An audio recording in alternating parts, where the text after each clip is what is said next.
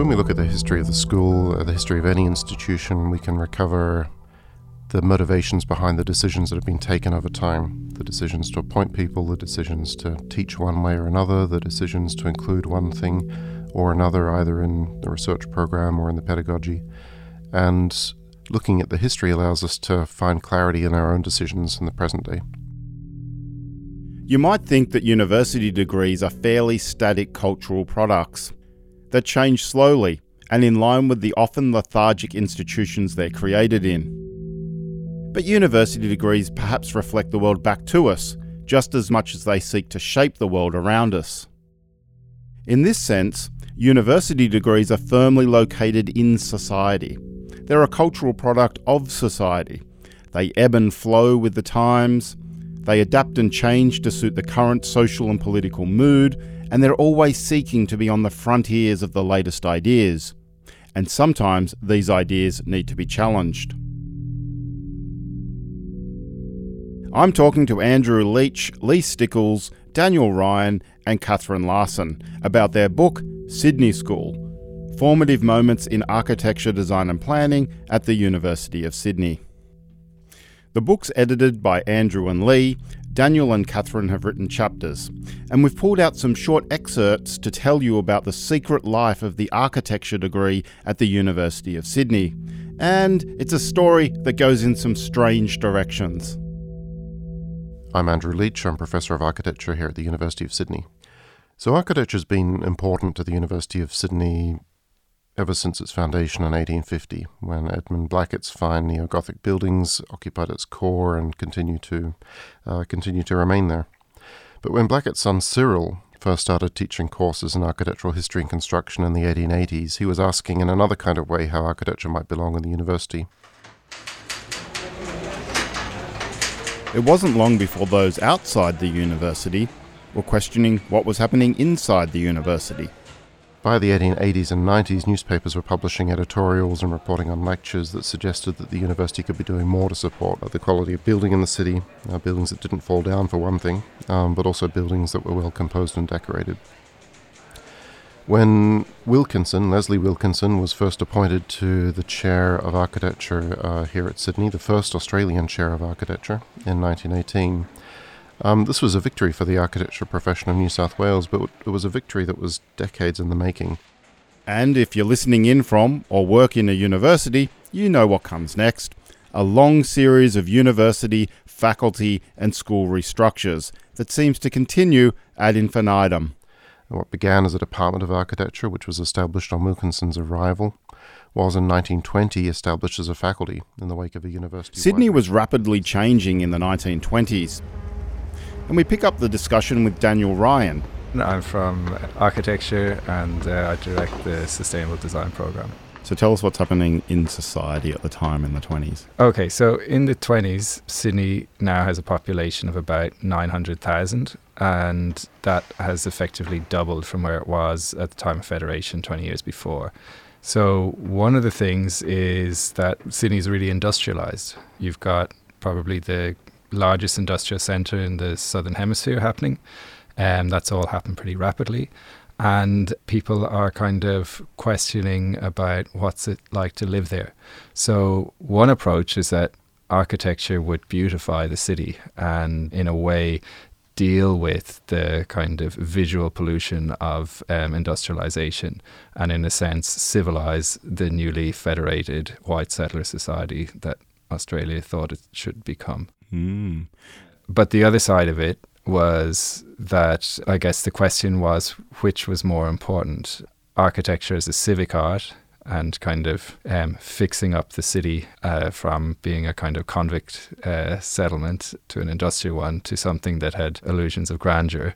And then on the other hand, what about the technical competence that the profession had promised? Because at this time, architecture became effectively a closed shop. They'd managed to gain registration in 1921, and education and registration kind of go hand in hand.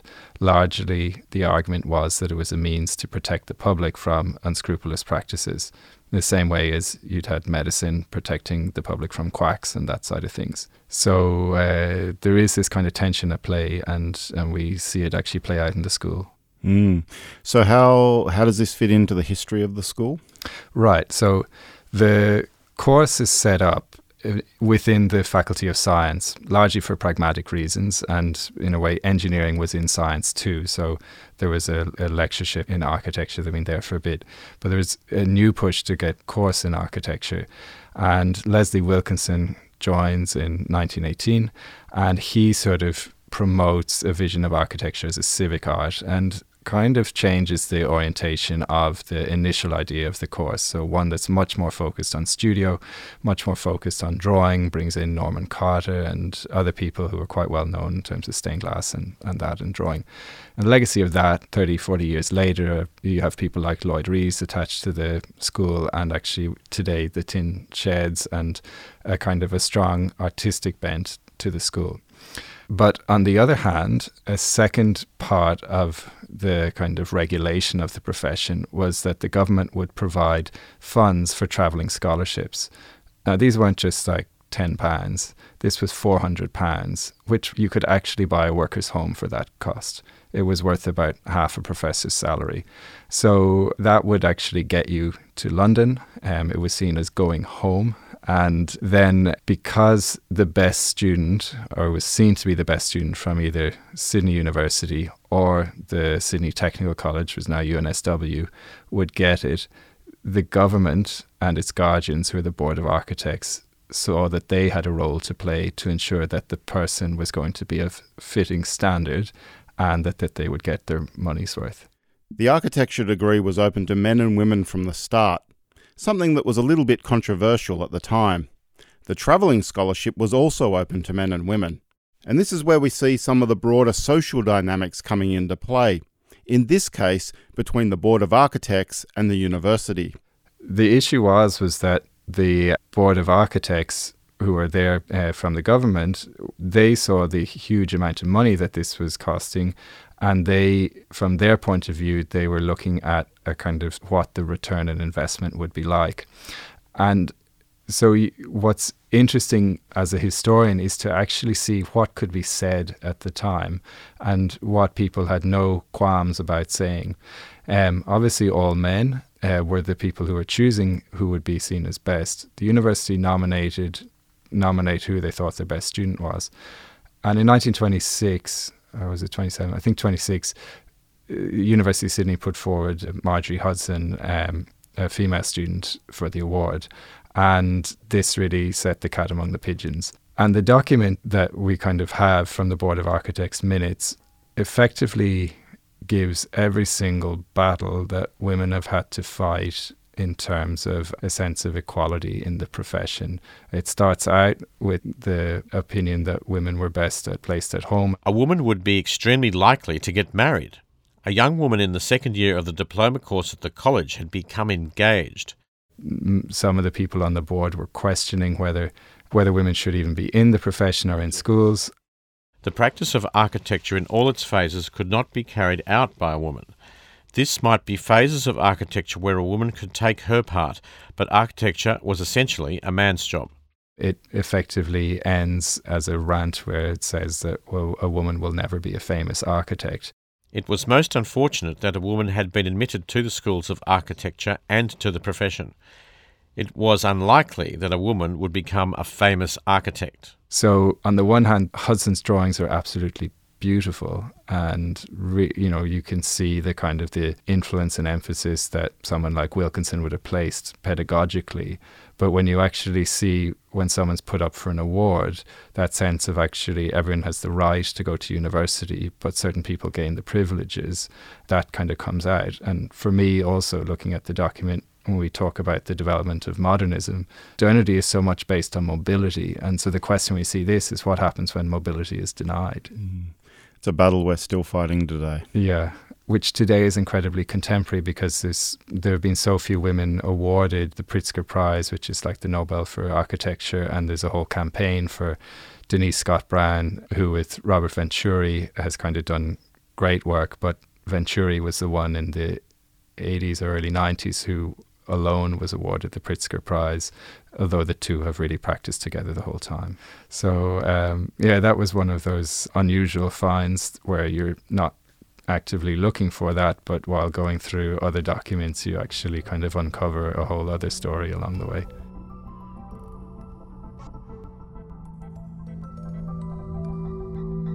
Let's fast forward to the 1960s and 70s counterculture movements. And the ideas around free speech, civil rights, feminism, and anti-war dissent radically changed what was happening inside the university. Lee Stickles. Architecture schools around the world are also impacted by this broader dissent. They're often part of it. So in Paris, the architecture school is heavily involved. The posters are being produced in the school. At Harvard, it was the architecture students who got involved in the anti-Vietnam protests, and it was an architecture student that came up with the kind of red raised fist symbol for the protest and produced the T-shirts that everyone was wearing. And there's also this connection in terms of, like at Columbia, big part of the student occupations was unhappiness with the way the Columbia University was starting to encroach on surrounding neighbourhoods. So it's urban development, this gymnasium that was going to be built in Harlem. At Yale, there's a whole lot of upset around the kind of the failure, it's to be the failure of kind of urban redevelopment processes in New Haven. So architecture and planning, young professionals who are being educated, they're seeing it as very directly related to what they are going to do post-graduation, how their professions are going to act and build cities and the effects that'll have. Architecture students, architecture schools around the world are part of this, or have a concern here. Yeah. That speech comes to mind from a US campus where that guy says, we've got to put our hands upon the gears and upon the... That's Mario Savio. Yeah. There comes a time when the operation of the machine becomes so odious, makes you so sick at heart that you can't take part. You can't even passively take part. And you've got to put your bodies upon the gears and upon the wheels, upon the levers, upon all the apparatus, and you've got to make it stop. And you've got to indicate to the people who run it, to the people who own it, that unless you're free, the machine will be prevented from working at all. Yeah, it sounds very Deleuzian, doesn't it? Yeah. So that might have been, was that 1964? But the free speech movement is a little bit earlier, but the momentum has developed, and into the 70s, that's not unconnected with the emergence of gay liberation movement and second wave feminism. Yeah. So architecture schools and students, in a way, are turning their own critical gaze back onto themselves and onto their discipline, and even onto their own institutions, how the institutions are acting in the environment. Yeah, exactly. And that happens in Sydney as well. So at the University of Sydney, there is this growth in student activism, student protest around ideas about direct democratic participation in the university, also related to issues like civil rights and anti-Vietnam protesters, anti-apartheid protests come in a bit later. So that's all happening. That's a context. There are experiments with free universities undertaken by University of Sydney academics in Redfern. And what sort of ideas come out of this school? And in this school, the students are not unconnected to that broader set of movements and counterculture. And also similarly turning, as you've sort of suggested, the gaze back on their own profession and the education that they're receiving. And so there is a growing dissatisfaction with the degree program. This is not all students, of course, but there's a fairly vocal set of students who are pretty unhappy. Are there any examples of things that students actually did? Any little projects or any student interventions? So the major one is a strike in July of 1972, which shuts down the school for 2 weeks. It begins with a sort of walkout of lectures and a discussion amongst staff and students. I think they walked over to Victoria Park, sat down under the trees, and it was about 160 out of 220 students. So it was a majority of students there, 15 to 20 staff involved. And the students agreed they weren't going to attend lectures and they wanted the Bachelor of Architecture, the degree, remade. That's amazing. Yeah. So they're sitting under the tree, and then what happens? Well, as I say, they decide that they're not going to go back to lectures, and they spend 2 weeks reassessing their education system. They seem to, from what I can tell from the kind of archival materials that I've managed to access via some very generous, alumni, they had a real facility for organisation and you might say bureaucracy. They set up a whole bunch of committees to look at different aspects in the course, and they had students and staff involved in these little committees, working groups, and they sort of had a structure where these groups, workshopped things and came up with propositions about different ways of teaching and assessing, and fed that back to the larger group. And eventually they came up with a proposition for a degree program that had a kind of explosion in the variety of subjects that students could take in the degree. The introduction of lecturers from other disciplines like social sciences and so on, increasing numbers of people, you could say, from outside architecture teaching into architecture, and an increased level of kind of self-assessment in units. It was a compromise solution in the end, but the changes that they managed to get through are still quite amazing.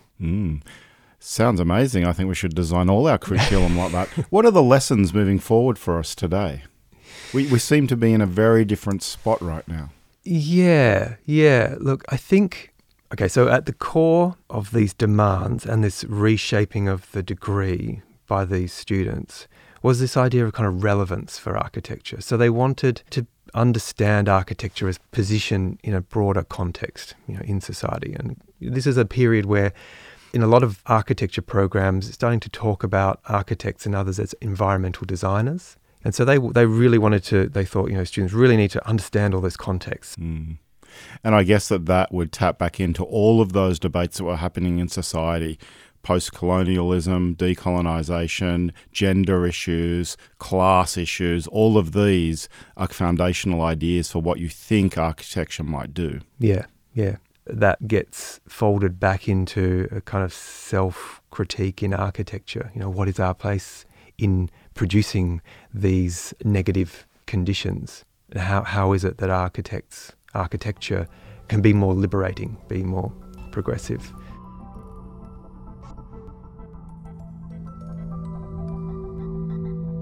It wasn't just social movements that shaped the degree program. As is often the case, the ideas within the Academy of Architecture more broadly were also important. Catherine Larson and Julie Willis write about the work of Jennifer Taylor and the emergence of the so-called Sydney School.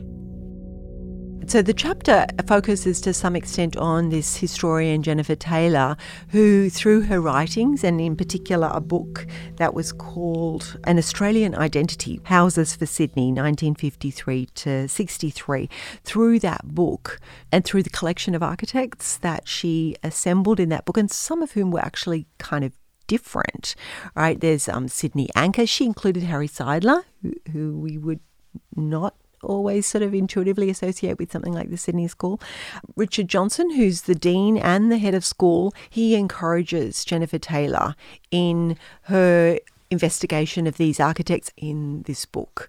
And then he also is one of the architects that's identified in this book. So speaking very simply, what we would think of in terms of the Sydney School: Peter Johnson, Ken Woolley, Bruce Rickard, Peter Muller, and many architects that get associated with building, well, in this case, they were all houses that kind of feel a little bit cozier out of materials that were, say, recycled bricks. So inexpensive. So in that way, it links into those ideas about modernism, that you're trying to do good design for everyone, in this case by using locally available inexpensive materials. But also because those bricks are associated with this place, sometimes things like stone got incorporated, local stone. There's a sense through the buildings that they are more powerfully identified with this location, and that's why Taylor calls them the Sydney School. What's the legacy of this school, if we want to call it a school? The legacy. Let's see. Of the Sydney School. It's a great question. It's a really great question. I think that one can see why in this region, let's say our architectural history and our traditions, to some extent are inherited from, Europe and North America. You can see why it's important to think, all these people are doing these interesting things, but what should we do in this place? How should we attune our buildings in terms of materials, building techniques, modes of inhabitation in this particular climate, ways of adjusting our buildings to the particular kind of light that we have, in all sorts of ways. There was a very specific topography that these buildings responded to in Sydney. So how should we build physically in this place? And I think all those questions are vital in terms of the development of thinking about architecture in this city. So I see it in much more of a continuous way, that in many ways that kind of extension of ideas that we associate with modernism, of which the Sydney School, if you want to call it that, forms a kind of moment, I would say that's just continuing. Is the architecture itself the questioning? So is the drawing and the building a process of questioning modernism? Yes, I think in good architecture, absolutely. Yeah, that there's an internalizing of the questions, and those things are up for grabs. You're thinking, what should this be built out of? How should a house feel? I mean, that's a big question for modernism, isn't it? How should we live? And so you get these sequence of different answers to that question. And this particular moment is saying, well, we need to feel as if we're located in this place. Somehow the natural topography and landscape's important. Somehow the local building materials, but also building traditions are important, because that's how we can build things economically in this area. So I don't talk about it too much in the chapter, but one of the things that Taylor mentions in her book are all these project homes that are designed by architects, using that sense of economy of means and how might you make well-designed but economical homes for everyone. So in that sense, you've got the continuity of the ideas associated with modernism, but appearance is very different. Excellent. Everyone will have to read your chapter. What's it called? It's called The Sydney School. Excellent. Thanks for joining us. Thank you so much.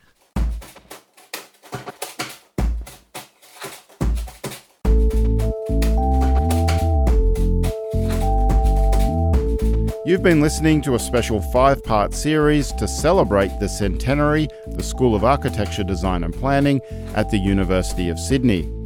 Subscribe to the podcast to hear more interviews. The links are on our website at cityroadpod.org.